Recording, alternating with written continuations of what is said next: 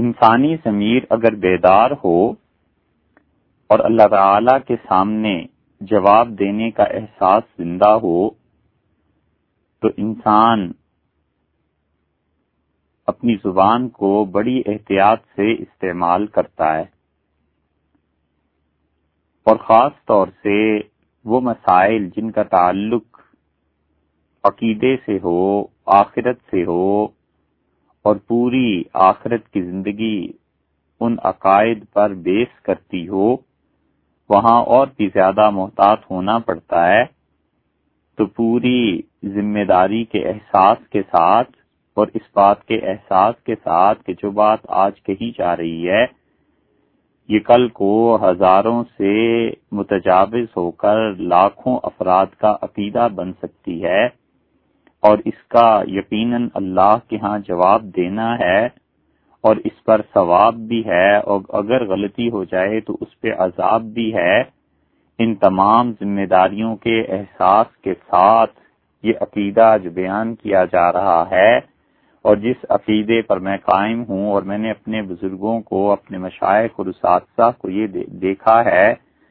وہ یہ عقیدہ تھا کہ وہ کہتے تھے کہ جتنی بھی اللہ تعالی کی صفات ہیں جو قرآن کریم سے ثابت ہیں، متواتر احادیث سے ثابت ہیں، اجماع سے ثابت ہیں، ان میں دو باتیں ہیں۔ پہلی بات یہ ہے کہ ان کا ثبوت یقینی ہے، اسے ماننا چاہیے، اور دوسری بات یہ ہے کہ اللہ تعالی ہر قسم کی مشابہات سے اپنی مخلوق سے پاک ہے۔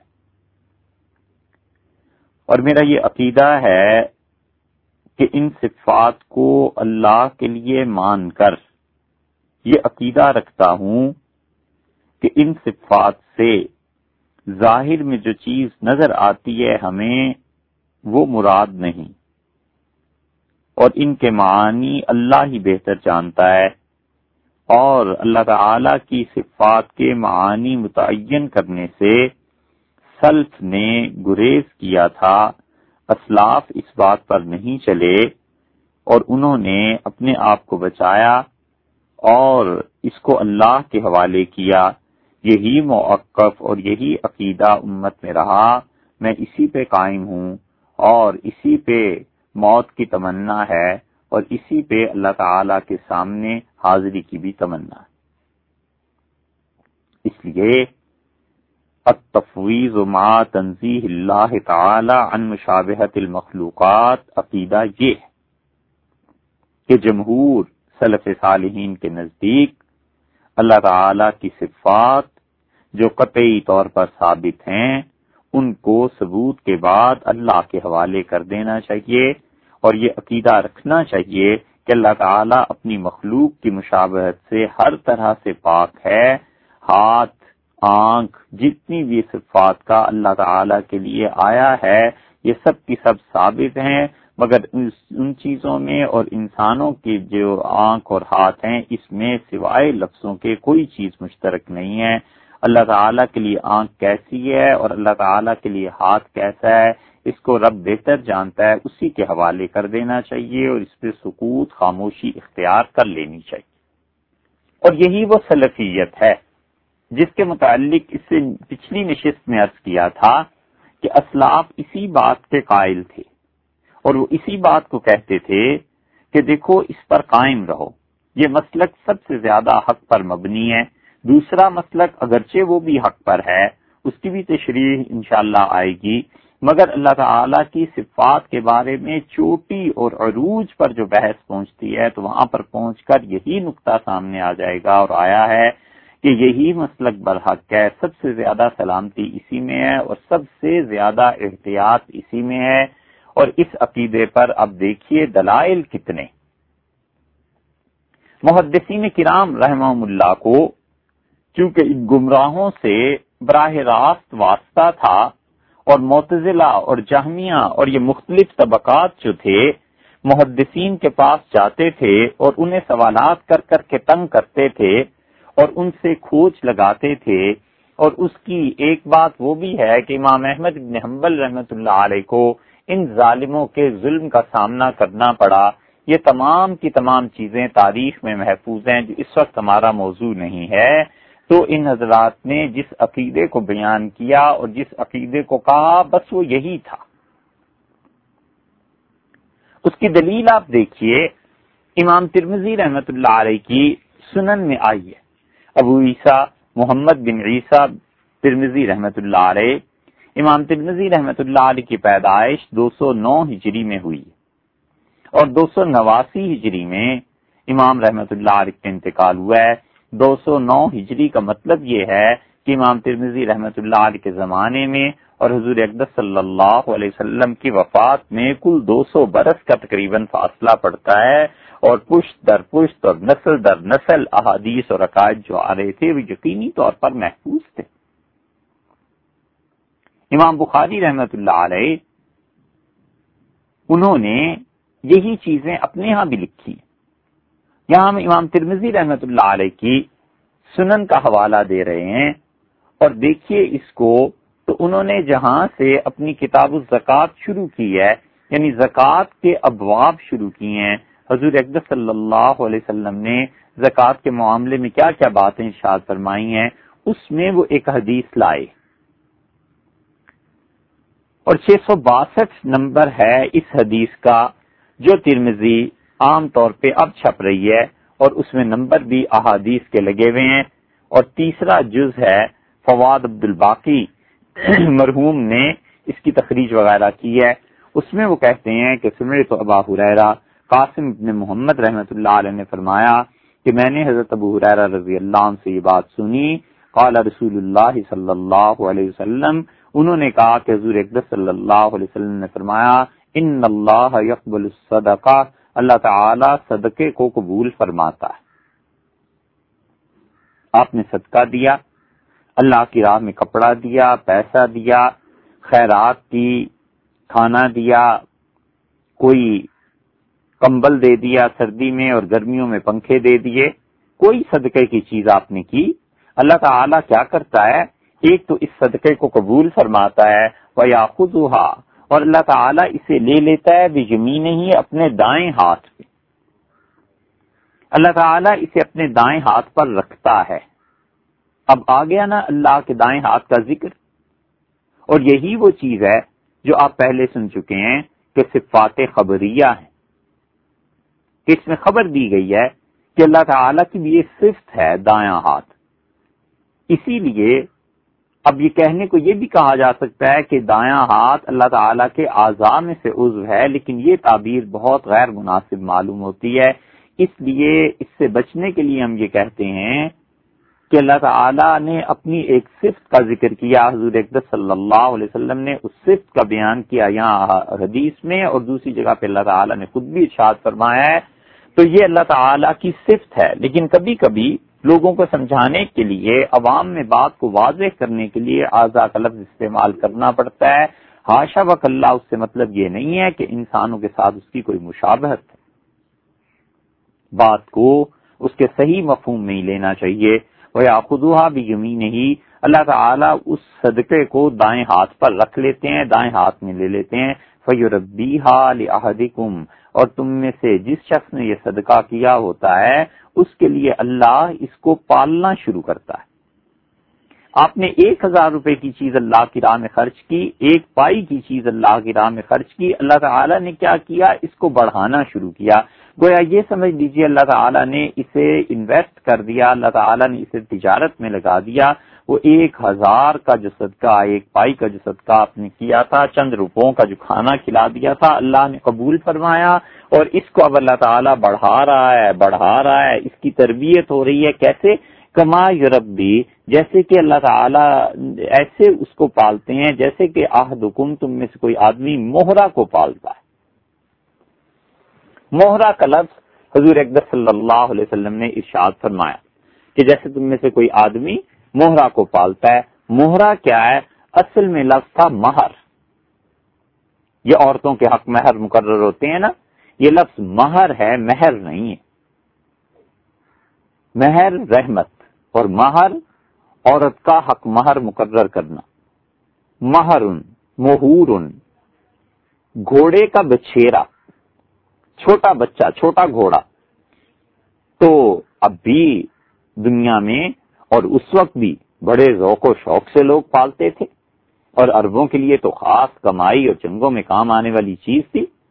تو وہ ان مغور کو پالتے تھے، گھوڑوں کے جو بچھیرے ہوتے تھے پالتے تھے۔ اتنے گھوڑے ہوتے تھے کہ قبیلے والے ان کے ہاں اتنے زیادہ ہو گئے کہ انہوں نے گھوڑی کے بچوں کو ذبح کرنا شروع کر دیا۔ تو عمر رضی اللہ عنہ کو جب پتا چلا اپنی خلافت کے دور میں، تو انہوں نے خط تحریر فرمایا اور کہا کہ تمہیں اگر وہ گھوڑوں کے بچے زیادہ ہو گئے ہیں اور نہیں پال سکتے، اتنے وسائل نہیں ہیں، تو انہیں تم دارالخلافہ میں بھیج دو، مدینہ منورہ میں پال لوں گا۔ اور پھر فرمایا کہ یقین مانو دنیا تمہارے بعد بھی قائم رہے گی، یعنی گھوڑے آئندہ کو بھی کام آتے رہیں گے۔ تو مہور، گھوڑوں کے بچے، گھوڑے کا بچھیرا، مہر اسی سے نکلا ہے۔ امہرہ النجاشی من عنده، جہاں ام المومنین حضرت رملہ رضی اللہ عنہا کے نکاح کا تذکرہ آیا ہے، وہاں آتا ہے کہ رسول اللہ صلی اللہ علیہ وسلم کا حق مہر جو تھا وہ نجاشی نے ادا کیا۔ اور حدیث میں کئی جگہ یہ الفاظ اور طرح سے بھی آئے ہیں۔ حضرت داؤد علیہ السلام کا جہاں قصے آتے ہیں وہاں پر بھی ایک روایت آئی ہے، کان لداؤد 300 بنت مہیرۃ، حضرت داؤد علیہ السلام کا حق مہر مقرر ہوا تو حق مہر میں 300 عورتیں انہیں دی گئیں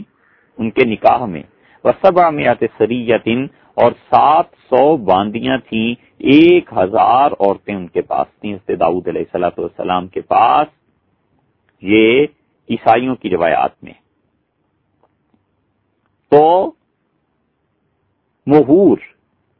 گھوڑے کا بچھیرا، حضور اکرم صلی اللہ علیہ وسلم کیا فرماتے ہیں کہ تم میں سے کوئی صدقہ کرتا ہے تو اللہ تعالیٰ اسے اپنے دائیں ہاتھ میں لے لیتا ہے اور پھر اللہ تعالیٰ اس کو تربیت دینا شروع کرتا ہے، پالنا شروع کرتا ہے، قبول فرما لیتا ہے، تو اس کو بڑھانا شروع کرتا ہے، یہاں تک کہ تم میں سے جیسے کوئی آدمی گھوڑے کے بچے کو پالتا ہے تو اتنا حتیٰ یہاں تک کہ ان اللقمۃ لتصیر مثل احد،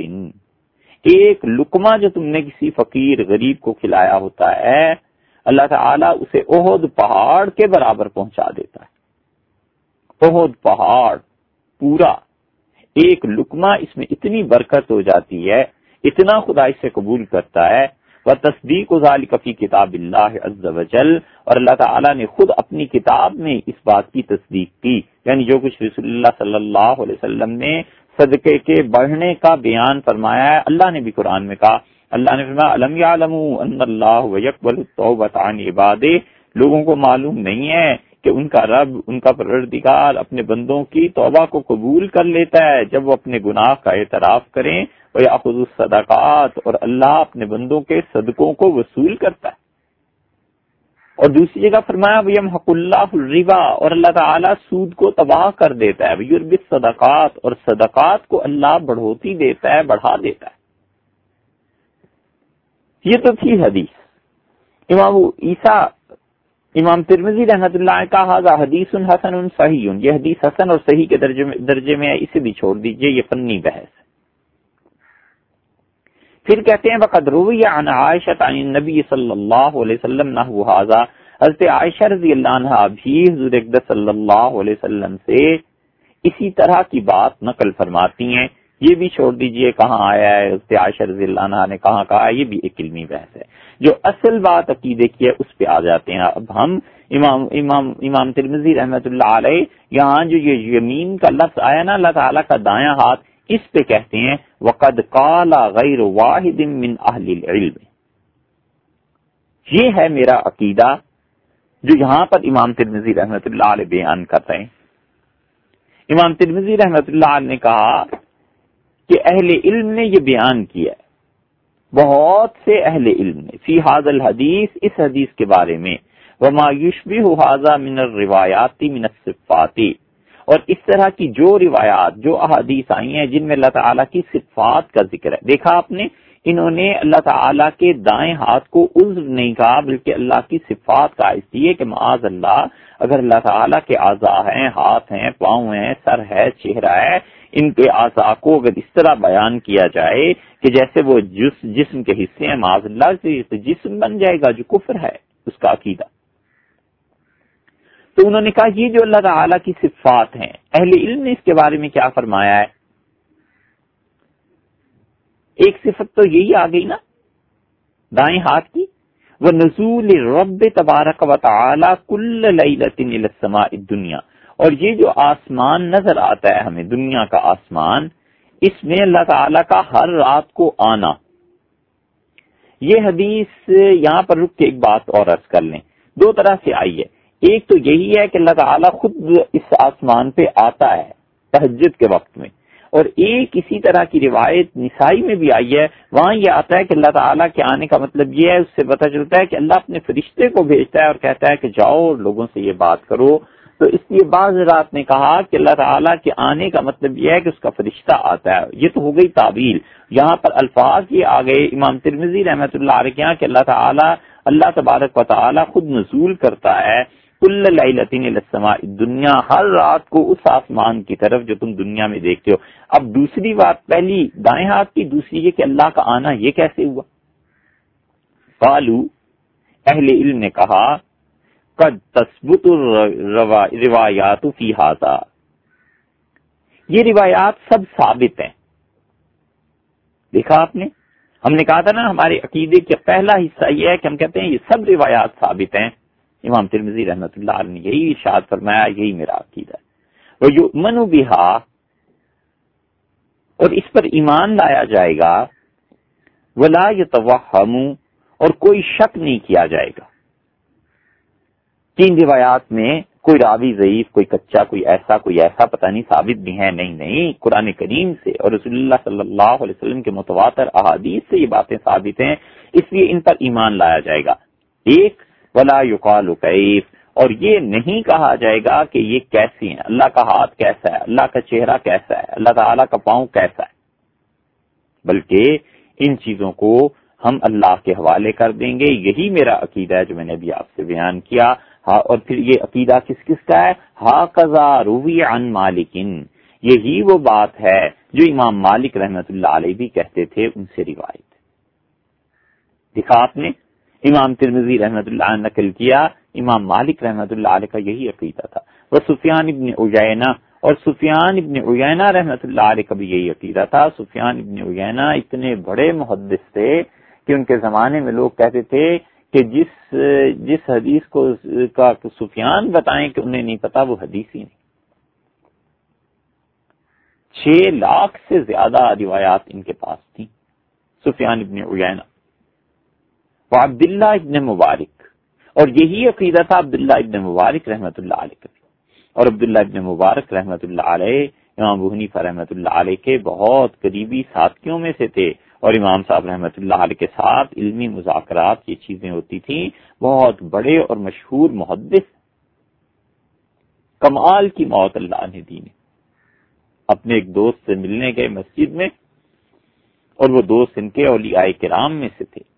بڑا مقام اور مرتبہ تھا ان کا اللہ کے ہاں۔ تو انہوں نے کہا کہ حضرت آئندہ میں آپ سے ملنے نہیں آؤں گا۔ تو انہوں نے کہا کیا وجہ ہے؟ تو عبداللہ بولے رحمت اللہ علیہ، اور انہوں نے کہا کہ عجیب انسان ہو، تمہاری مسجد میں بیٹھ کے تم سے گفتگو کر رہا ہوں علمی، اور اوپر چھت پہ خواتین کھڑی ہیں اور وہ اتنی خوبصورت اور مجھے اشارے کرتی ہیں۔ تو وہ چپ ہو گئے، اور عبداللہ ابن مبارک رحمت اللہ علیہ جب چلے گئے تو انہوں نے اپنے شاگردوں سے کہا کہ عبداللہ ابن مبارک کے کفن دفن کا بندوبست کرنا چاہیے، پوچھ لینا چاہیے کہاں دفن ہونا پسند کریں گے، کیا چیزیں۔ تو شاگردوں نے کہا وہ تو ٹھیک ٹھاک یہاں سے گئے ہیں۔ انہوں نے کہا تم نہیں جانتے میری مسجد کی چھت پہ خوبصورت خواتین کا کیا کام ہے؟ اللہ تعالیٰ نے آسمان عالم بالا کھول دیا تھا اور جنت کی حوریں انہیں دکھا دی تھیں، اور یہ سمجھے کہ ہماری چھت پہ ہے، اصل میں وہ دنیا کھل گئی۔ یہ عبداللہ ابن مبارک رحمۃ اللہ علیہ تھے۔ یہ امام مالک، سفیان ابن عیینہ، امام ترمذی رحمۃ اللہ علیہ خود، اور جو پہلے انہوں نے کہا ہے نا کہ اہل علم میں سے یعنی بہت سے حضرات، یہ تو 4 نام 3 انہوں نے گنوا دیے ہیں، وگرنہ یہ سارے اہل علم قالوا فی ھذہ الاحادیث، ان احادیث کے متعلق یہی کہتے تھے امر روحا بلا کیف، گزر جاؤ ان احادیث سے بغیر یہ سوال کیے کہ یہ چیزیں کیسی ہیں، یہ صفات اللہ کی کیسی ہیں، ہاتھ کیسا ہے، پاؤں کیسا ہے، چہرہ کیسا ہے. یہ آپ بار بار پڑھیں گے قرآن کریم میں، بار بار آپ یہ چیزیں احادیث میں پڑھیں گے. اور آپ سے اگر کوئی کافر ملے، غیر مسلم ملے، عیسائی ملے، یورپ، امریکہ، آسٹریلیا آپ چلے جائیں اور وہاں پر ان بچوں کو آگے سے پڑھ جائیں وہ کافر اور کہیں کہ تمہارے ہاں تو خدا کا جسم ہے، پھر اس وقت اس بات کی قدر آئے گی کہ امر روحا بلا کیف. ہمارا عقیدہ یہ ہے کہ ان چیزوں کو پڑھو اور بغیر سوال کے اس سے گزر جاؤ. وَهَكَذَا قَوْلُ أَهْلِ الْعِلْمِ مِنْ أَهْلِ السُنَّةِ وَالْجَمَاعَةِ، اور اہل سنت والجماعت میں جو علم والے حضرات ہیں ان کا یہی عقیدہ ہے، وہ یہی کہتے ہیں. یہ ہے اہل سنت والجماعت کا عقیدہ. آپ کیوں مسلمان ہیں؟ آپ کیوں کہتے ہیں کہ میں سنی ہوں؟ آپ کیوں کہتے ہیں کہ میں اہل سنت والجماعت میں سے ہوں؟ آپ کیوں نہیں کہتے کہ میں معتزلی ہوں معاذ اللہ؟ آپ یہ بات کیوں نہیں کہتے کہ میں جہمی ہوں؟ کوئی آدمی یہ بات کیوں نہیں کہتا کہ میں اہل سنت والجماعت میں سے نہیں، اہل تشیع میں سے ہوں، فقہ جعفریہ سے ہوں؟ اس لیے کہ عقیدے کا بنیادی طور پر فرق پڑ جاتا ہے. امام ترمذی رحمۃ اللہ علیہ کہتے ہیں وَهَكَذَا قَوْلُ أَهْلِ الْعِلْمِ مِنْ أَهْلِ السُّنَّةِ وَالْجَمَاعَةِ، اور اہل سنت والجماعت کا مسلک اہل علم کا یہی ہے جو ان میں پڑھے لکھے ہیں. یہ امام ترمذی رحمۃ اللہ علیہ 3 صدی کے آغاز کے بزرگ ہیں. اہل سنت والجماعت کا نام اس وقت بھی تھا. اور یہ جو ہم نے بحث کی تھی اس سے پہلے کہ اہل سنت والجماعت کو کیوں اہل سنت والجماعت کہا جاتا ہے، وہاں تو بتا دیا تھا کہ صحابہ کرام رضی اللہ عنہم میں بھی یہ نام تھا. تو اہل سنت والجماعت نے کیا کہا؟ 2 باتیں. ایک تو انہوں نے کہا کہ ان تمام احادیث کو جو صفات اللہ تعالیٰ کی آئی ہیں ثابت ماننا، ان پہ ایمان رکھنا ہے. یؤمن بہا ولا یتوہم، ان پر ایمان لایا جائے گا، کسی اس کا شک نہیں کیا جائے گا. اور دوسری بات ولا یقال کیف، یہ کیفیت کے یہ چیزیں کیسی ہیں، یہ باتیں کیسی ہیں، اس کے متعلق نہیں پوچھا جائے گا. امر روحا بلا کیف. عبداللہ ابن مبارک، امام مالک، سفیان ابن عیینہ اور اہل علم نے یہ کہا جو اہل سنت والجماعت میں سے بڑے بڑے علماء ہیں، انہوں نے کہا امر روحا بلا کیف، ان سے گزر جاؤ بغیر یہ سوال کیے کہ اللہ کی آنکھ کیسی ہے اور اللہ کا ہاتھ کیسا ہے. وَأَمَّا الْجَهْمِيَّةُ، اور جہمی جو ہیں فَانْكَرَتْ هَذِهِ الرِّوَایَاتِ، انہوں نے ان احادیث کا، ان صفات کا انکار کیا. وَقَالُوا هَذَا تَشْبِیہ، انہوں نے کہا یہ تو تشبیہ ہے، اللہ کا بھی ہاتھ، مخلوق کا بھی ہاتھ، یہ تو تشبیہ دے رہے ہو. تو جہمیہ جو تھے گمراہ، انہوں نے احادیث کے انکار کر دیا. اہل سنت والجماعت نے نہ تو ان احادیث کو اس طرح رکھا کہ بالکل مجسمہ جسم، وہ بھی ایک گمراہ فکرہ تھا، معطلہ اس کی طرح ہو جائیں اور وہ کہیں کہ اللہ کے ہاتھ بھی انسانوں کے ہاتھوں جیسے ہیں معاذ اللہ. یہ ایک انتہا تھی. ایک انتہا یہ تھی کہ وہ دوسری طرف جامعہ، انہوں نے خدا کی صفات کے ماننے سے انکار کر دیا. اہل سنت والجماعت درمیان میں رہے. انہوں نے کہا بھئی یہ احادیث صحیح ہیں، سب سچ ہے جو ہم تک پہنچی ہیں، جو روایات معتبر ذرائع سے پہنچی ہیں، جو قرآن کریم کی آیات ہیں، ہم ان کا انکار نہیں کرتے جیسے کہ جہمیہ انکار کرتے ہیں. پھر ان سے پوچھا گیا کہ یہ چیزیں پھر کیسی ہیں، ان کی حقیقت بیان کرو. انہوں نے کہا ہم حقیقت بھی نہیں جانتے. امر روحا بلا کیف، بغیر سوال کے گزر جاؤ. جس طرح معطلہ اور مجسمہ کہتے ہیں کہ یہ ایسی ہیں جیسے آ گئی ہیں تو اللہ کا ایک ہاتھ بھی ہے اور ایسے بھی ہے اور ایسے بھی ہے معاذ اللہ، انہوں نے کہا نہ اس انتہا پہ جاتے ہیں نہ اس انتہا پہ رہتے ہیں، ہم درمیان میں ہیں. وقد ذکر اللہ عز وجل فی غیر موضع من کتابہ، امام ترمذی رحمۃ اللہ علیہ فرماتے ہیں کہ اللہ عز وجل نے اپنی کتاب میں کئی جگہ پر ذکر کیا ہے الید، ہاتھ کا. قرآن کریم میں آیا ہے نا صحابہ کرام رضی اللہ عنہم کے متعلق جد اللہ فوق ایدیہم، یہ جب حدیبیہ میں بیعت کر رہے تھے اور اپنے ہاتھ حضور اکرم صلی اللہ علیہ وسلم کے دست مبارک پر رکھ رہے تھے، اللہ کا ہاتھ ان کے ہاتھوں کے اوپر. والسمع، اور اللہ نے اپنی کتاب میں قرآن میں کئی جگہ اپنے متعلق کہا کہ وہ سنتا ہے، والبصر، اور دیکھتا ہے. فتأولت الجہمیۃ هذه الآیات ففسروها على غیر ما فسر اہل العلم، تو یہ آیات جہمیہ نے ان کی تعویل کی ہے. تعویل کے متعلق ایک بات یاد رکھیے کہ تعویل کرنا کوئی حرام نہیں تھا، تعویل کرنا کوئی ناجائز نہیں تھا، مکروہ بھی نہیں تھا۔ یہ صحابہ کرام رضی اللہ عنہم بھی تعویل کرتے تھے، لیکن وہ تعویل کوئی تفصیل سے نہیں ہوتی تھی، اور متاخرین نے امت میں تعویل ذرا تفصیل سے کی ہے، اور جنہوں نے تعویل تفصیل سے کی ہے وہ بھی اہل حق ہیں۔ جہمیہ اصل آیات کا انکار، اصل چیزوں کا انکار کر دیتے تھے، یہ فرق ہے، لیکن اس کی تشریح آئے گی۔ جو ہم نے پہلے عرض کیا تھا نا آپ سے کہ دو طبقے ہیں، ابھی تو ہم ایک طبقے کی بات کر رہے ہیں جس میں ہم شامل ہیں۔ فَتَأَوَّلَتِ الْجَہْمِيَّةُ هَٰذِهِ الْآيَاتِ، جہمیہ نے قرآن کریم کی ایسی آیات کی تعویل کی، تشریح کی، فَفَسَّرُوهَا عَلَىٰ غَيْرِ مَا فَسَّرَ أَهْلُ الْعِلْمِ، اور انہوں نے کیا کیا، قرآن کی ان آیات کی وہ تفسیر بیان کرنے لگے جو علم والوں نے نہیں کی تھی۔ وَقَالُوا إِنَّ اللَّهَ لَمْ يَخْلُقْ آدَمَ بِيَدِهِ، اور انہوں نے کہا اللہ نے اپنے ہاتھ سے آدم علیہ السلام کو پیدا ہی نہیں کیا۔ دیکھا نا آپ نے، انہوں نے اللہ کے ہاتھ کا انکار کر دیا۔ یہ ہے جہمیہ کی اصل حرکت، جس کی وجہ سے امام احمد ابن حنبل رحمۃ اللہ علیہ ان سے اور معتزلیوں سے تنگ آئے ہوئے تھے۔ اس ہستی نے ایسی قربانی دی کہ امت کا عقیدہ باندھ کے رکھ دیا،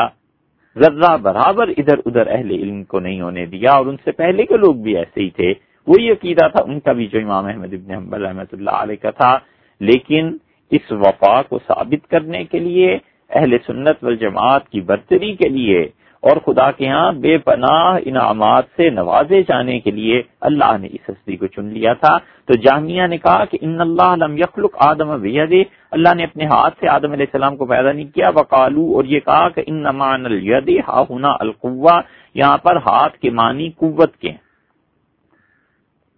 یہ ہاتھ کے معنی طاقت کے ہیں۔ جہمیہ نے کہا اللہ نے طاقت کے ذریعے آدم علیہ السلام کو پیدا کیا، ہاتھ سے پیدا نہیں کیا۔ جب ہاتھ کی نفی کر دی انہوں نے تو اصل کی نفی ہو گئی نا، ہم یہ نہیں اصل کی نفی کرتے۔ لیکن یہ جو اگلا جملہ ہے کہ ہاتھ سے مراد قوت ہے، امام ابو حنیفہ رحمۃ اللہ عنہ نے بھی وہاں فقہ اکبر میں کہا ہے، اس پر بات آگے چل کے پھر کریں گے۔ وقال اسحاق ابن ابراہیم، اسحاق ابن ابراہیم رحمۃ اللہ عنہ نے فرمایا انما یکون التشبیہ اذا قال، یہ جہمیہ جو اہل سنت پر الزام لگاتے ہیں کہ تم خدا کو تشبیہیں دیتے ہو، تشبیہ دیتے ہو خدا کا ہاتھ انسانوں کا ہاتھ، تو تشبیہ تو جب ہوتی اذا قال، جب وہ کہے گا یدن کا یدن، ہاتھ ہے جیسے اللہ کا ہاتھ، اور مثل یدن، یا وہ کہے کہ اللہ کے ہاتھ کی طرح کا ہاتھ۔ ہم تو ایسے نہیں کہتے۔ اور سمعن کا سمعن، یہ جیسے انسان کا سننا ہے ویسے اللہ کا سننا ہے، اور مثل سمعن، یا اللہ کا سننا انسان کا سننا۔ فَإِذَا قَالَ سَمْعٌ كَسَمْعٍ أَوْ مِثْلُ سَمْعٍ، جب کوئی شخص یہ کہے گا کہ اللہ کا سننا بھی ایسے ہی ہے جیسے مخلوق کا سننا، اور اللہ کا ہاتھ بھی ایسے ہی ہے جیسے مخلوق کا ہاتھ ہے، فَهَذَا تشبیہ، یہ تشبیہ ہوگی۔ بھئی ہم تو تشبیہ نہیں کہتے، جہمیہ تم جھوٹ بولتے ہو، الزام لگاتے ہو اہل سنت پہ۔ ہم کہتے ہیں کہ اللہ تعالیٰ کا ہاتھ ہے، اس نے ذکر کیا ہے، باقی یہ کہ وہ کیسا ہے مخلوق جیسا نہیں ہے، ہم کیفیت کی نفی کرتے ہیں۔ وَمَّا إِذَا قَالَ، اور جب کسی آدمی نے یہ کہا کما قال اللہ تعالی، جیسے کہ اللہ تعالیٰ نے قرآن کریم میں کہا ہے یدن، ہاتھ اللہ کا، وسمعن، اور اللہ کا سننا، وبصرن، اللہ کا دیکھنا، ولا یقول کیف، اور وہ یہ سوال نہیں کرتا کہ یہ تینوں چیزیں کیسی ہیں، دیکھنا، سننا اور ہاتھ، ولا یقول، اور یہ بھی نہیں کہتا کہ مثل سمع ولا کا سمع، وہ یہ نہیں کہتا کہ مخلوق جیسا سننا اللہ کا بھی سننا ویسے ہی ہے، یا اللہ اور مخلوق ایک ہی طرح سے سنتے ہیں۔ وَهَذَا لَا يَكُونُ تَشْبِيهًا، یہ کوئی تشبیہ نہیں ہے۔ وَهُوَ كَمَا قَالَ اللَّهُ تَعَالَى فِي كِتَابِهِ، اور یہ ایسے ہی ہے جیسے اللہ نے اپنی کتاب میں فرما دیا ہے لَيْسَ كَمِثْلِهِ شَيْءٌ، کوئی چیز اللہ جیسی نہیں ہے، وَهُوَ السَّمِيعُ الْبَصِيرُ، اور اللہ سننے والا ہے اور دیکھنے والا ہے۔ یہ پوری عبارت ہے امام ترمذی رحمۃ اللہ علیہ کی، اور کمال کی عبارت انہوں نے لکھی ہے، گویا اہل سنت والجماعت کا جو عقیدہ تھا اس کو امام ترمذی رحمۃ اللہ علیہ نے یہاں پر باندھ کے رکھ دیا ہے، اور بالکل واضح اور صاف الفاظ میں بتا دیا ہے کہ ہم لوگوں کا عقیدہ اللہ تعالی کی صفات کے بارے میں کیا ہے۔ ہم پھر اسے پڑھتے ہیں، بہت اہم چیز ہے۔ اور پھر آپ سے سنیے، قاسم ابن محمد رحمۃ اللہ علیہ نے کہا، میں نے حضرت ابو ہریرہ رضی اللہ عنہ سے سنا، حضور اکبر صلی اللہ علیہ وسلم نے ارشاد فرمایا، اللہ تعالیٰ اپنے بندے کے صدقے کو قبول کرتا ہے اور اللہ اسے اپنے دائیں ہاتھ میں لے لیتا ہے، اور پھر اللہ اس صدقے کو قبول کر کے بڑھاتا ہے یہاں تک کہ ایسے بڑھاتا ہے جیسے تم میں سے کوئی آدمی گھوڑے کا بچہ، بچھیرے کو تم پالتے ہو جیسے، تو اللہ اسے بڑھاتا ہے، پالتا ہے، حتیٰ کہ یہاں تک کہ ایک لقمہ جو تم نے کسی کو کھلایا تھا وہ احد پہاڑ جتنا تمہیں قیامت کے دن ملے گا۔ اور رسول اللہ صلی اللہ علیہ وسلم کی اس بات کی تصدیق اللہ تعالیٰ کی کتاب سے اس طرح بھی ہوتی ہے کہ اللہ نے فرمایا ہے کہ میرے بندے جانتے نہیں ہیں ان اللہ هو یقبل التوبہ، اللہ یہ ہے جو توبہ کو قبول کر لیتا ہے، عن عبادہ ہی اپنے بندوں سے، ویاخذ الصدقات، اور اللہ یہ ہے جو صدقے کو لے لیتا ہے، اور اللہ یہ ہے جو سود کو خراب تباہ کر دیتا ہے، ویربی الصدقات، اور اللہ صدقات کو، نیکیوں کو بڑھاتا ہے۔ وقد قال غیر واحد من اہل العلم، اور اہل علم نے یہ بات کہی اس حدیث کے بارے میں، وما یشبہ ھذا من الروایات من الصفات، اللہ تعالیٰ کی صفات، دایاں ہاتھ، یہ اللہ کی صفات میں سے اس قسم کی جتنی روایات آئی ہیں، ایک یہ مثال ہے۔ دوسری مثال دیکھو، ونزول الرب تبارک و تعالی کل لیلۃ الی السماء الدنیا، اور اللہ تعالیٰ کا ہر رات کو دنیا کے اس آسمان پر آنا تہجد کے وقت تاکہ اپنے بندوں سے بات کرے، پوچھے، یہ دوسری مثال ہے۔ اس طرح کی جتنی مثالیں تمہیں ملتی ہیں، قد تثبت الروایات فی ھذا، قالوا، ان سب اہل علم نے کہا کہ دیکھو یہ روایات احادیث بالکل درست ہیں، ویؤمن بہا، ان پر ایمان لایا جائے گا، ولا یتوہم، اور ان میں شک نہیں کیا جائے گا، ولا یقال کیف، اور نہ ہی یہ کہا جائے گا، یہ سوال نہیں کیا جائے گا کہ اللہ کا ہاتھ کیسا ہے اور اللہ کا آنا کیسا ہے اور اس کا جانا کیسا ہے۔ ہاکذا روی عن مالک و سفیان ابن عیینہ و عبداللہ ابن مبارک، یہی وہ عقیدہ تھا جو امام مالک رحمۃ اللہ علیہ کا تھا، سفیان ابن عیینہ کا تھا اور عبداللہ ابن مبارک کا تھا، انہم قالوا فی ھذہ الاحادیث، انہوں نے ان احادیث میں کہا، یہ روایات، یہ صفات کی باتیں جب انہوں نے پڑھی اور پڑھائیں تو انہوں نے کہا امیر روحا بلا کیف، بغیر سوال کیے اس بات کے کہ یہ سب چیزیں کیسی ہیں، اس کے سوال کے بغیر گزر جاؤ بس۔ وہکذا قول اہل العلم من اہل سنت والجماعہ، اور اہل سنت والجماعت کے جو اہل علم ہیں علماء، انہوں نے کہا کہ ہم ان احادیث کو مانتے ہیں، لیکن یہ سوال کرنا کہ ہاتھ کیسا ہے اور پاؤں کیسا ہے اور اللہ کا آنا کیسا ہے، بس یہ سوالات ہم پسند بھی نہیں کرتے، ہم اس بحث میں پڑھتے بھی نہیں، کیونکہ یہ متشابہات میں سے ہو گئی نا۔ وَأَمَّا الْجَهْمِيَّةُ فَأَنكَرَتْ هَذِهِ الرِّوَایَاتِ، جہمیہ نے ان روایات کا انکار کیا، ان احادیث کا، وَقَالُوا هَذَا تَشْبِیہ، اور اہل سنت والجماعت پہ الزام لگایا کہ تم تو خدا کو تشبیہ دیتے ہو اس کی مخلوق سے۔ وقد ذکر اللہ عز وجل فی غیر موضع من کتابہ، اور اللہ نے اپنی کتاب قرآن کریم میں ایک سے زیادہ جگہ پر ایسی باتوں کا ذکر کیا، الید، اس نے اپنے لیے ہاتھ کا ذکر کیا ہے، والسمع والبصر، اور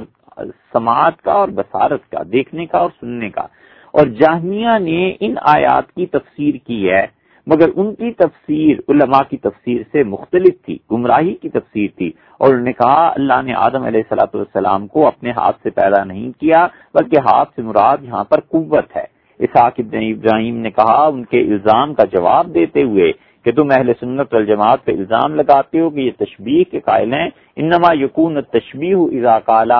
یہ تشبیہ تو جب ہوتی جب اہل سنت نے یہ کہا ہوتا کہ یدن کا یدن، اللہ کے ہاتھ انسانوں کے ہاتھ جیسے ہیں، اور مثل یدن یہ کہ اللہ کے ہاتھ مخلوق کی طرح کے ہیں،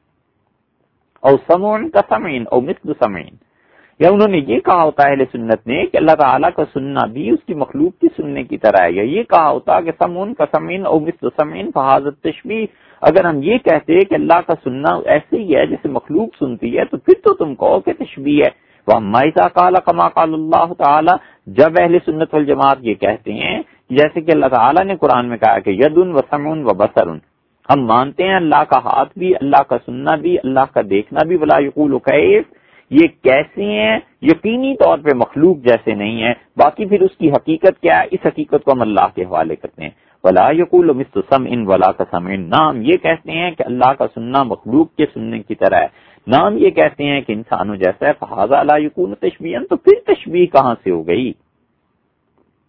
اہل سنت والجماعت تو وہ کہتے ہیں وہ کما قال اللہ تعالی فی کتابہ، جیسے کہ اللہ نے اپنی کتاب میں فرمایا لیس کمثلہ شیء وہو السمیع البصیر، اور کوئی چیز نہیں ہے اللہ تعالی کی طرح، وہو السمیع البصیر، اور اللہ تعالی سنتا ہے اور بصیر دیکھتا ہے۔ یہ آیت ہے 25ویں پارے میں سورہ الشورى کی، 42 نمبر سورت ہے اور 11ویں آیت ہے۔ ساری اللہ کی جتنی صفات ہیں ان سب میں اصل اور محکم یہ آیت ہے، چمٹ جانا چاہیے اس سے۔ اللہ نے فرمایا فاطر السماوات والارض، آسمانوں کو اور زمین کو بغیر کسی سابق مثال کے پیدا کرنے والا، جعل لکم من انفسکم ازواجا، اور اس نے انسانوں کی نسل سے ہی ان کے لیے بیویاں جوڑے ان کے پیدا کیے ہیں، ومن الانعام ازواجا، اور اللہ تعالی نے اسی طرح جانور جو ہیں ان کے جوڑے بھی انعام کے ان کی نسل سے پیدا کیے ہیں، یزرعکم فی، اور اسی طرح اللہ تعالیٰ نے تمہیں دنیا میں بکھیرا ہے، لیس کمثلہ شیء، نہیں اس کی طرح کا سا کوئی، اس کی طرح کا کوئی نہیں، وہو السمیع البصیر، اور وہی سنتا ہے وہی دیکھتا ہے، اس جیسا کوئی نہیں ہے۔ تمام عقائد جتنوں کا تعلق اللہ کی صفات سے ہے باری تعالیٰ کی، اس میں یہ آیت اصل ہے جو اللہ نے فرمائی ہے لیس کمثلہ شیء وہو السمیع البصیر، اور یہی امام ترمذی رحمۃ اللہ علیہ یہاں لائے ہیں، اور یہی وہ عقیدہ ہے جو امام مالک کا تھا، سفیان ابن عیینہ کا تھا، عبداللہ ابن مبارک کا تھا، اسحاق ابن ابراہیم کا تھا، اور امام ترمذی رحمۃ اللہ علیہ مجمعین کا تھا، اور یہی وہ عقیدہ ہے جو میرا ہے، اور یہی وہ عقیدہ ہے جو میں اس کو ریکارڈ کروا رہا ہوں، اس ذمہ داری کے احساس کے ساتھ کہ ممکن ہے ہزاروں نہیں لاکھوں لوگوں تک یہ بات پہنچے، اور ممکن ہے وہ اسی عقیدے کے مطابق عقیدہ رکھیں، تو ایسے نہ ہو کہ اللہ کے ہاں جاؤں اور پکڑا جاؤں اور اس پہ گرفت ہو جائے۔ یہ دیکھ لیجئے آپ کے سامنے حوالہ ہے سنن ترمذی کا پہلا۔ دوسرا حوالہ دیکھیے، اور کمال کی کتاب یہ لکھی ہے امام بہقی رحمۃ اللہ علیہ نے، حافظ ابو بکر احمد بن حسین بن علی البہقی، اور امام بہقی رحمۃ اللہ علیہ کا انتقال ہوا ہے 458 ہجری میں۔ اس کا مطلب یہ ہے کہ یہ بزرگ ہیں 5ویں صدی کے۔ 3ویں صدی میں بھی مسلمانوں کا یہی عقیدہ تھا اہل سنت والجماعت کا۔ اگر تاریخ عقیدے کی بیان شروع کریں تو ٹھیک یہی عقیدہ تھا صحابہ کرام رضی اللہ عنہم کا، اور یہی بات تھی حضور اقدس صلی اللہ علیہ وسلم کا بھی عقیدہ یہی تھا، اور یہی چیز امت میں منتقل ہوئی ہے۔ اور امام بہقی رحمۃ اللہ علیہ کتاب الاسماء والصفات میں یہ بات تحریر فرماتے ہیں، یہ کتاب امام بہقی رحمۃ اللہ علیہ کی ان کتابوں میں سے ایک کتاب ہے جس پر کسی قسم کی کوئی تنقید نہیں ہے، اس کی روایات پر تنقید نہیں ہے، بئی معنی کہ امام بہقی رحمۃ اللہ علیہ نے جو کچھ بھی اس میں روایات پیش کی ہیں عقیدہ مجموعی اعتبار سے امت کا یہی رہا۔ امام بہقی رحمۃ اللہ علیہ کی بعض اور کتابیں ہیں، ان میں احادیث کا ذوف ایک الگ بات ہے، لیکن یہ جو کتاب ہے خاص طور پہ جو انہوں نے اللہ تعالیٰ کی صفات کے متعلق لکھی ہے، کمال کی چیز لکھی ہے، اس بیان میں کہ اللہ تعالیٰ کے لیے آنکھ، اس کے ذکر میں کتاب الاسماء والصفات میں صفحہ 314 پر وہ کہتے ہیں جہاں اللہ تعالیٰ کی آنکھ کے متعلق بات ہے، قرآن کریم میں بھی آیا ہے، احادیث میں بھی آیا ہے، تو امام بہقی رحمۃ اللہ علیہ کہتے ہیں کہ اللہ کی کتاب اور سنت میں یہ بات ثابت ہے من اثبات العین لہو صفتن، کہ اللہ تعالیٰ کے لیے آنکھ اس کی صفات میں سے ایک صفت ہے۔ اس آنکھ سے مراد یہ پتلی نہیں ہے، کیونکہ پتلی انسانوں کی آنکھوں میں ہے نا۔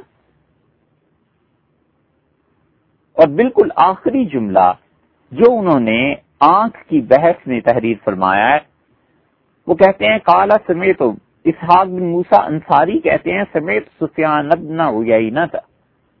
میں نے حضرت سفیان ابن عیینہ رحمۃ اللہ علیہ سے سنا، یقولو انہوں نے فرمایا کہ ما وصف اللہ تبارک و تعالی بنفسہ فی کتابہ، دیکھو اللہ تعالی نے جو اپنی صفت اپنی پاک کتاب میں بیان کر دی ہے، خود آنکھ، ہاتھ، فقراتہ تفسیرہ، بس اس کا پڑھنا ہی اس کی تفسیر ہے. لیس لأحد ان یفسرہ بالعربیۃ ولا بالفارسیہ، کسی شخص کے لیے میں جائز نہیں سمجھتا کہ اللہ تعالیٰ کی ان صفات کو، ہاتھ، آنکھیں، ان کی تشریح کرے، چاہے وہ عربی میں کرے ولا بالفارسیہ، اور چاہے فارسی میں کرے، فارسی میں کرے، عربی میں کرے. میں اس کو جائز ہی نہیں سمجھتا کسی شخص کے لیے کہ وہ عربی فارسی میں بھی اس کی تفسیر کرے. یہ وہی بات ہو گئی جو امام ترمذی رحمۃ اللہ نے لکھی ہے کہ امروہا بلا کیف، گزر جاؤ ان چیزوں سے بغیر سوال کے، بس خاموشی سے پڑھو اور گزر جاؤ. سفیان ابن عیینہ رحمۃ اللہ علیہ نے منع کر دیا کہ ایسی آیات کی تفسیر نہیں کی جائے گی، فارسی اور عربی میں بھی نہیں کی جائے گی. مطلب یہ کہ اب کوئی آدمی انگلش میں بیان کرتا ہے، فرانسیسی میں بیان کرتا ہے، تو ان مقامات پر پہنچ کے بس سے گزر جائے، اس کی تشریح، اس کی تفسیر بیان نہ کرے. اب اس مقام پر رک کے سوچیں کہ قرآن میں کئی آیات ایسی ہیں اللہ یستہزئ بہم، اللہ تعالیٰ ان کے ساتھ مذاق کرتا ہے، ان کی ہنسی اڑاتا ہے. اللہ تعالیٰ کا آنا، اللہ تعالیٰ کا ہاتھ، یہ سب چیزیں جو قرآن کریم میں آئی ہیں، یہ آج جو بچے اور عورتیں بھی قرآن کو کھول کے بیٹھ جاتے ہیں اور تفسیریں بیان کرنے لگتے ہیں، ان میں سے کسی سے پوچھو کہ اس کا کیا مطلب ہے. یہ آیات، ان میں اللہ تعالیٰ کے اعضاء کا ذکر ہے یا صفات کا ذکر ہے، اتنی بنیادی بات بھی نہیں جانتے، اور یہ چلے ہیں امت کی رہنمائی کرنے، اور ٹھیکہ لے لیا انہوں نے اسلام کا اور اسلاف کے مسلک سے ہٹ جانے کا. انہوں نے عقیدے کو پڑھا نہیں، سنا نہیں، انہیں پتہ ہی نہیں کہ اہل سنت والجماعت میں سے کیوں ہیں، لیکن دین کا کیا مجال ہے، کوئی مسئلہ اور یہ زبان نہ چلے. اسحاق بن موسیٰ انصاری کہتے ہیں کہ میں نے سفیان ابن عیینہ سے سنا رحمت اللہ علیہ، یقول، انہوں نے کہا، ما وصف اللہ تبارک و تعالی بنفسہ فی کتابہ، اللہ نے اپنی کتاب میں جو کچھ اپنے متعلق بیان کر دیا ہے نا، اپنی صفات کا فقرات تفسیر، تو اس کی قرات، اس کا فقرات تفسیر، اس کا پڑھنا ہی بس اس کی تفسیر ہے. لیس لأحد، کسی شخص کے لیے جائز نہیں ہے ان یفسرہ، کہ ان آیات کی وہ تشریح بیان کرے، بالعربیۃ ولا بالفارسیہ، نہ عربی میں جائز ہے نہ فارسی میں جائز. اور اس پر جو حاشیہ لکھا ہے شیخ الاسلام زاہد القوثری رحمت اللہ علیہ نے، وہ بھی پڑھ کے سنا دیتے ہیں. وہ کہتے ہیں وقد رویہ مثل ذلك عن الامام محمد بن الحسن الشیبانی، اور یہی روایت بیان ہوئی ہے امام محمد بن حسن شیبانی رحمت اللہ علیہ سے. اور امام محمد رحمت اللہ علیہ امام ابو حنیفہ رحمت اللہ علیہ کے شاگرد، اور 130-32 ہجری میں وہ پیدا ہوئے ہیں، 35 ہجری میں پیدا ہوئے ہیں، بعض جگہ پہ لکھا ہے. تو یہ حنفیوں کے امام تھے. انہوں نے یقیناً یہ باتیں امام ابو حنیفہ رحمت اللہ علیہ سے تو سنی ہے، فقہ اکبر میں یہی باتیں تو ہیں. وقد روی مثل ذلك عن الامام محمد بن الحسن الشیبانی، اور امام محمد رحمت اللہ علیہ بھی یہی کہتے تھے، کما اخرجہ اللالکائی بسندہ فی شرح السنہ، جیسے کہ امام اللالکائی رحمت اللہ علیہ نے اپنی سند سے شرح السنہ اپنی کتاب میں یہ بات بیان کی ہے. تو امام مالک رحمت اللہ علیہ کا مسلک آپ نے پہلے سن لیا تھا، امام ابو حنیفہ رحمت اللہ علیہ کی شرح جو فقہ اکبر ہے اس میں بھی سن لیا بالکل آغاز میں، پھر اس کو انشاءاللہ ایک مرتبہ پڑھیں گے. تیسری یہ مسلک امام محمد رحمت اللہ علیہ بھی سن لیا. اب چوتھے امام آگے امام احمد ابن حنبل رحمت اللہ علیہ، وَكَذَلِكَ قَالَ الْإِمَامُ أَحْمَدُ، اور امام احمد رحمت اللہ علیہ نے بھی یہی فرمایا، لما سئل عن حدیث الرؤیہ، جب ان سے سوال کیا گیا کہ اللہ تعالیٰ کے متعلق یہ جو احادیث میں آیا ہے کہ قیامت کے دن اس کی زیارت ہوگی، والنزولی، اور یہ جو آیا ہے کہ اللہ تعالیٰ آسمان، دنیا والے آسمان پر آ جاتا ہے رات کے آخری حصے میں، نحو ذالک، اس قسم کی جو روایات آئی ہیں، امام احمد رحمت اللہ سے پوچھا گیا کہ حضرت ان کے بارے میں آپ کیا کہتے ہیں؟ یہ ہے میرا عقیدہ جو امام احمد ابن حنبل رحمت اللہ کا، نؤمن بہا، فرمایا میں اس پر ایمان لاتا ہوں، ہم اس پہ ایمان رکھتے ہیں، اس پہ ایمان لایا جائے گا، ونصدق بہا، اور اس کی تصدیق کرتے ہیں، ولا کیف ولا معنی، اور یہ سوال نہیں کیا جا سکتا، نہیں کرنا چاہیے، نہیں کیا جائے گا کہ اس کی کیفیت کیا ہے اور اللہ تعالیٰ کے ہاتھ کے معنی کیا. امام احمد ابن حنبل، امام مالک، امام ابو حنیفہ، امام محمد بن حسن شیبانی، ترمذی، سفیان ابن عیینہ، اسحاق ابن ابراہیم رحمت اللہ علیہ مجمعین، سب کے سب یہی کہتے ہیں۔ وَأَنْتَ تَرَىٰ هَٰؤُلَاءِ، اب آئے ہیں کوثری خود، اور کوثری شیخ الاسلام رحمت اللہ علیہ کہتے ہیں اور تم دیکھ رہے ہو وَأَنْتَ تَرَىٰ هَٰؤُلَاءِ وَغَيْرَ هَٰؤُلَاءِ مِنَ السَّلَفِ، اور یہ دیکھو یہ ہیں ائمہ، اور ان کے علاوہ بھی من السلف اسلاف میں سے جو باقی بزرگ تھے، یعبون الحوض فی معانی احادیث الصفات، وہ اللہ تعالیٰ کی یہ جو صفات کی احادیث ہیں جن میں اللہ تعالیٰ کے لیے ہاتھ، آنکھ وغیرہ وغیرہ چیزوں کا ذکر ہے، ان کے زیادہ بحث سے منع فرماتے تھے، کہتے تھے اس کھود کرید میں نہ پڑھو، بس جیسے آیا ایسے مان لو۔ وَذَلِكَ هُوَ الْمَذْهَبُ السَّلَفُ الصَّالِحُ، اور سلف صالح جو تھے امت کے گزرے ہیں، ان سب کا مذہب یہی تھا، یہی وہ عقیدہ ہے۔ وَأَمَّا مَنْ خَاضَ وَسَلَكَ مَسْلَكَ الْمُشَبِّهَةِ فَلَيْسَ مِن مَذْهَبِ السَّلَفِ الصَّالِحِ عَلَى شَيْءٍ، اور جو آدمی خدا کی صفات پر زیادہ کھود کرید کرتا ہے اور وہ مشبہہ گمراہ فرقہ جو اللہ تعالیٰ کے لیے بھی ایسی ہاتھ اور چیزوں کا قائل ہے جیسے وہ انسانوں کے لیے ہے، تو وہ آدمی فَلَيْسَ مِن مَذْهَبِ السَّلَفِ الصَّالِحِ عَلَى شَيْءٍ، تو وہ اپنے صالح اسلاف کا مسلک کو چھوڑتا ہے۔ وَاتَّفَقَ السَّلَفُ وَالْخَلَفُ، جتنے بزرگ امت میں گزر گئے، صحابہ کرام، تابعین، تبع تابعین، یہ امام رحمہم اللہ، والخلف، اور جو بعد میں آئے ہیں، تبع تابعین کے بھی بعد آئے ہیں، ان کے شاگرد امام بخاری، امام ترمذی رحمۃ اللہ علیہ وغیرہ، یہ لوگ تو بعد کے ہیں نا، علی تنزیہ اللہ سبحانہ عن مشابہۃ صفات الخلق،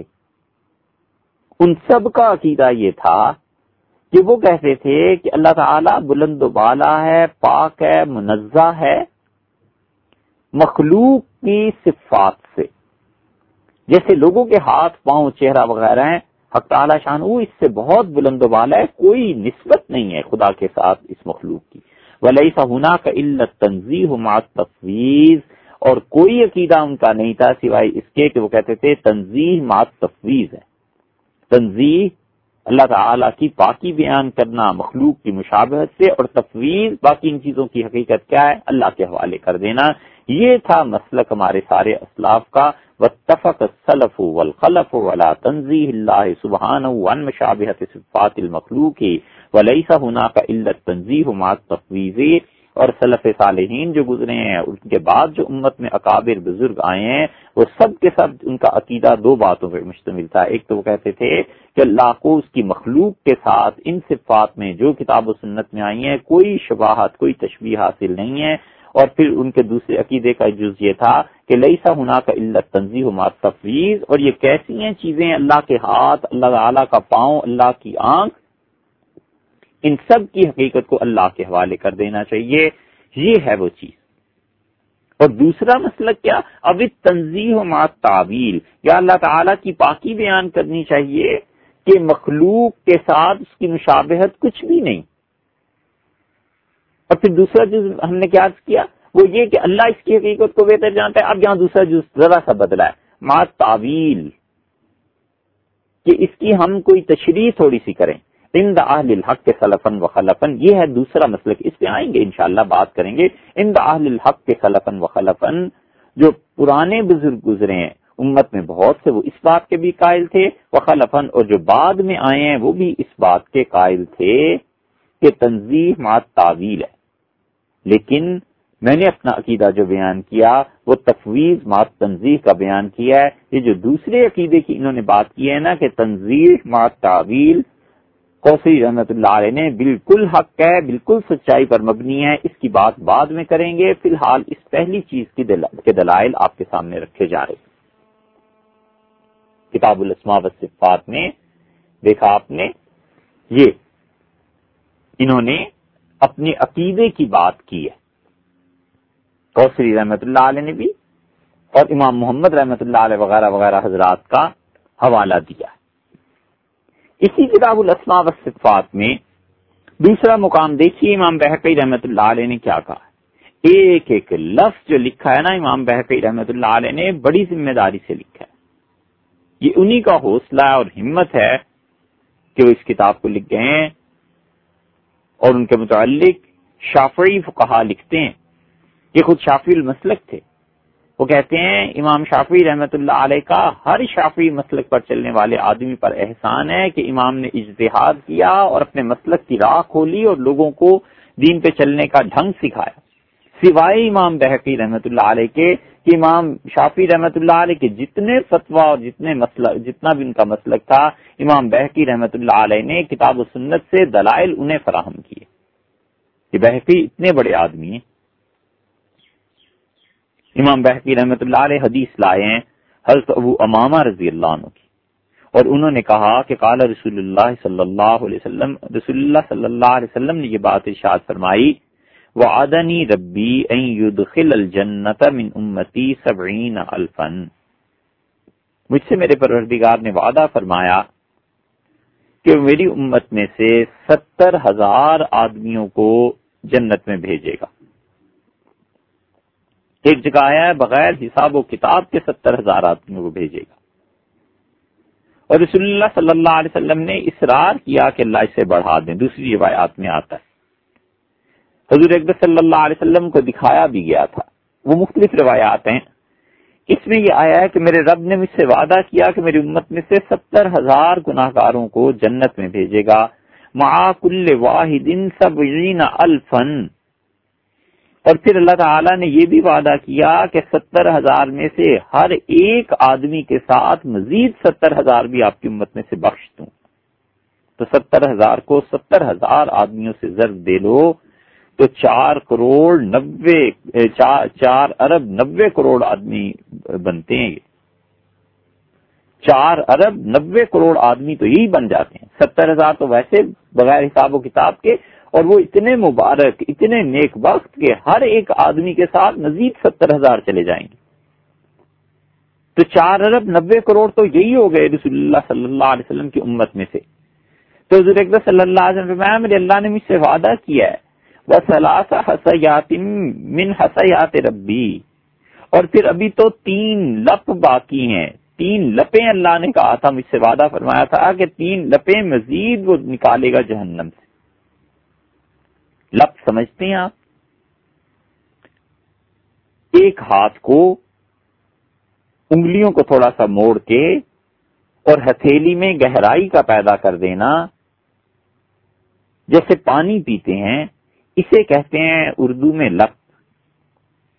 لپ بھر آٹا دے دیجئے، ایک مٹھی آٹا دے دیجئے. تو رسول اللہ صلی اللہ علیہ وسلم نے فرمایا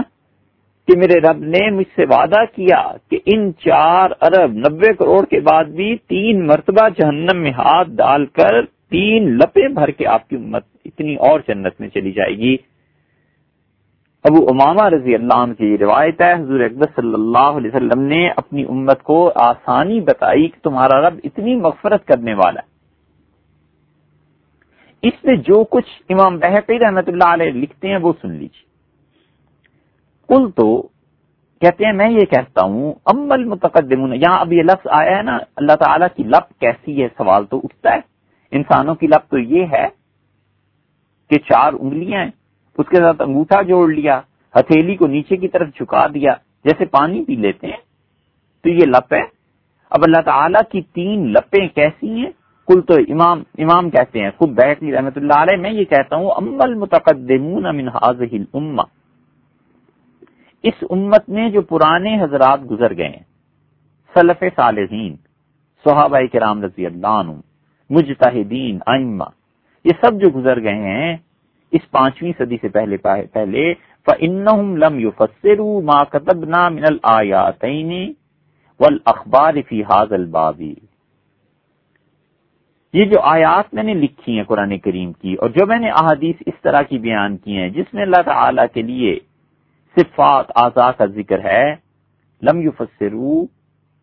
امت کے وہ جو بڑے اکابر اور مجتہدین تھے وہ ان چیزوں کی تفسیر نہیں کیا کرتے تھے.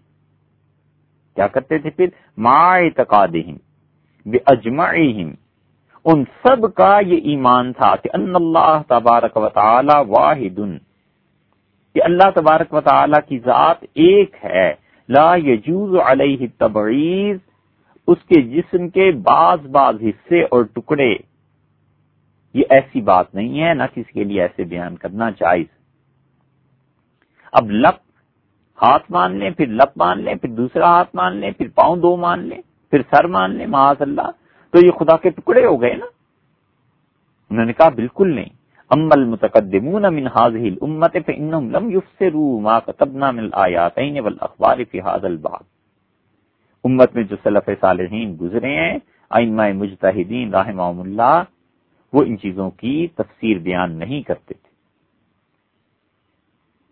بس پھر انہوں نے آگے اس کی مثال دی ہے،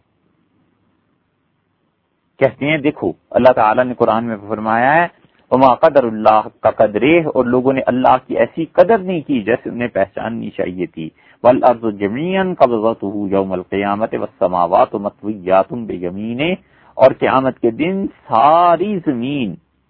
اللہ کے قبضے میں ہوگی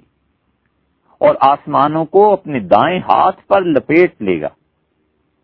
اب اللہ کا دایاں ہاتھ کیسا ہے؟ اللہ لپیٹے گا کیسے؟ زمین پہ قبضہ خدا کا کیسے ہوگا؟ لم یفسرھا قتادہ، قتادہ رحمت اللہ علیہ نے اس کی تشریح نہیں کی۔ قتادہ رحمت اللہ علیہ تبع تابعین میں سے ہیں، اور بعض روایات کے مطابق تابعین میں سے ہیں۔ امام ابو حنیفہ رحمت اللہ علیہ کے ہم اثر ہیں، لم یفسرھا قتادہ، قتادہ خاموشی سے ان آیات کو پڑھ کے گزر گئے، انہوں نے کوئی تفسیر نہیں کی کہ اللہ کا ہاتھ کیسا ہے، اللہ تعالیٰ کیسے لپیٹے گا، کچھ بھی نہیں۔ اوپر انہوں نے اپنا دعویٰ کیا نا، قول لکھا کہ امت میں جو لوگ گزر گئے ہیں اس کی تفسیر نہیں کرتے تھے۔ اب اس کی دو مثالیں، دو دلائل بھی دے رہے ہیں، ایک یہ دلیل دی، کئی دلائل دی ہیں، ایک اور بھی بتا دیتے ہیں آگے چل کے۔ پھر کہتے ہیں کہ سعید بن یعقوب طالقانی رحمت اللہ علیہ کہتے ہیں کہ میں نے سفیان ابن عیینہ رحمت اللہ علیہ سے سنا، سفیان ابن عیینہ رحمت اللہ علیہ نے کہا کل ما وصف اللہ تعالی من نفسہ فی کتابہ فتفسیرہ تلاوتہ والسکوت علیہ، ہر وہ وصف، ہر وہ خوبی، ہر وہ آیت جس میں اللہ نے اپنی صفت کسی عضو کا تذکرہ فرمایا ہے اپنی کتاب میں، قرآن کریم میں، تو دیکھو فتفسیرہ تلاوتہ، بس اس کی تلاوت ہی اس کی تفسیر ہے، اس سے زیادہ نہ کرنا۔ والسکوت علیہ، چپ کر جاؤ۔ اور اس پہ کوثری رحمت اللہ نے حاشیہ لکھا ہے شیخ الاسلام نے، وہ کہتے ہیں وَهَذِهِ طریقۃ السلف، سلف صالحین کا طریقہ یہی تھا، اور یہ بات میں پہلے اس کتاب میں لکھ چکا ہوں۔ یہ ہے وہ چیز کل ما وصف اللہ تعالی من نفسہ فی کتابہ فتفسیرہ تلاوتہ والسکوت علیہ، کہ قرآن کریم میں جتنی بھی ایسی آیات آئی ہیں جن چیزوں میں اللہ تعالیٰ کے لیے اعضاء کا ان کا ذکر ہے، بس اس کو پڑھو، خاموشی سے گزر جاؤ، یہ سوال ہی نہیں کیا جائے گا کہ یہ چیزیں کیسی ہیں۔ سو دیکھا آپ نے اب تک کی بحث میں جو عقیدہ میں نے بیان کیا، کیا چیز سامنے آئی؟ وہ یہ کہ جمہور سلف صالحین کے نزدیک اللہ تعالیٰ کی صفات کے بارے میں عقیدہ یہ ہے کہ تفویض مع تنزیہ، یہ اس کو ذرا سا بڑھا لیجئے ان الفاظ کو، تو التفویض مع تنزیہ اللہ تعالی عن مشابہۃ المخلوقات، کہ صفات باری تعالیٰ سے کیفیت کی نفی، کیونکہ کیفیت انسانی مخلوق کے جسم کی صفت ہے، اللہ تعالیٰ کی صفات میں سے نہیں ہے۔ اور جو صفات قرآن کریم سے، رسول اللہ صلی اللہ علیہ وسلم متواتر احادیث سے اور اجماع امت سے ثابت ہیں، ان کے ثبوت کے بعد اللہ تعالیٰ کے سپرد کر دینا چاہیے، اور یہ عقیدہ رکھنا بھی ضروری ہے کہ اللہ اپنی مخلوق کی مشابہت سے پاک ہے۔ ان صفات کو ثابت ماننا اور اس کے بعد یہ جاننا کہ ان سے مراد یہ حقائق اور ظواہر نہیں ہیں بلکہ ان کی مراد اللہ ہی جانتا ہے، تو سلف کا عقیدہ دو باتوں سے ان کا موقف ثابت ہو گیا۔ ایک تو یہ کہ وہ کہتے ہیں کہ اللہ تعالیٰ کے لیے یہ صفات ثابت ہیں، اور دوسرے یہ کہ ان کے معانی اللہ ہی بہتر جانتا ہے۔ مخلوق کے جو اعضاء ہیں حق تعالیٰ شانہ کے ساتھ اس کی کوئی مشابہت نہیں ہے، یہی میرا عقیدہ ہے جو امام ترمذی رحمۃ اللہ علیہ نے تحریر فرمایا، امام محمد رحمۃ اللہ علیہ نے بیان کیا، سفیان بن عیینہ نے، امام مالک رحمۃ اللہ علیہ مجمعین نے، اور یہی وہ چیز ہے جو ہم نے ان سے سیکھی ہے، اور اسی عقیدے کو ہم برحق سمجھتے ہیں اور اللہ سے دعا کرتے ہیں کہ اللہ تعالیٰ اپنے مقرر وقت پہ اسی پہ مجھے موت دے اور اسی پہ خدا سامنے اپنے لائے اور اسی کے بعد اپنے فضل سے جنت میں داخلہ کرے۔